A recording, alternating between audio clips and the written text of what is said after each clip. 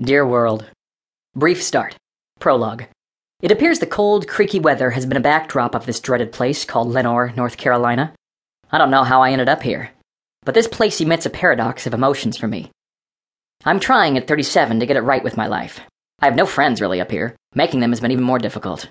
December is a month for me not to remember. My mother and father both passed away during this month. As I sit here in this toasty oven of a trailer, I look back upon fonder days in Charleston. It was not too long ago. I was dating online and working at the door of Club Deuce and Shim's Bar. These experiences were probably as close to happiness as I will ever get.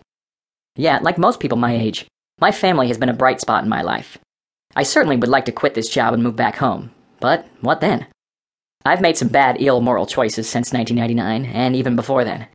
Now I'm paying for flesh enticements. What can I do to brighten my existence?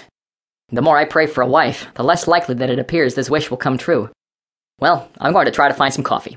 The bottom line is, immorality was not a way to make things correct. It always seemed such a sweet shortcut, but you end up back at square one. I pray, dear Lord, for strength and a way to find someone that loves me as much as I love you. Well, must go put math books on these inadequate desks. December 9th, 2004.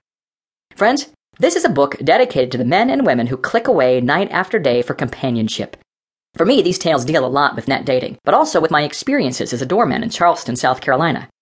During the years of 1999 to 2002, I worked as an educator, mall employee, cell phone rep, and bouncer. It was from these poignant experiences I pulled much of my material. The names of particulars have been changed, but not the laughs, the sweat of contact, nor the tears of ill-fated relationships. My idea here is to provide a virtual map to you younger men out there who continue to seek the perfect woman.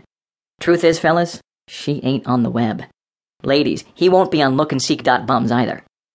The moral of this piece is, we need to slow down, take a break from all this cyber chatting, and see ourselves for what we have become, programs that are inhuman. We have taken love to the lowest common denominator. The problem has resulted in the fact that we may never find that love like we did in the 8th grade. Well, to each their own, but have marriages, relationships, or courting improved since the advent of telecommunications? I will leave that question for you to ponder upon.